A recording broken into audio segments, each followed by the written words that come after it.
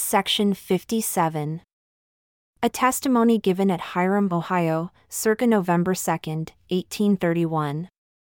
We, the undersigners, feel willing to bear testimony to all the world of mankind, to every creature upon the face of all the earth, and upon the islands of the sea, that God has borne record to our souls through the Holy Ghost, shed forth upon us, that these commandments are given by inspiration of God, and are profitable for all men, and are verily true.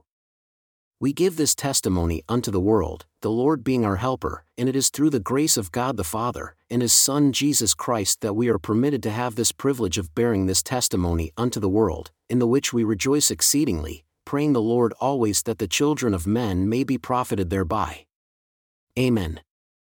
Sidney Rigdon, Thomas B. Marsh, Joshua Fairchild, Reynolds Cahoon, Orson Hyde, John Correll, Peter Dustin, Parley P. Pratt, William E. McClellan, Harvey Whitlock, Newell Knight, Lyman White, Levi Hancock, never to be erased, Calvin B.B., Lyman Johnson, Zebedee Coltrane,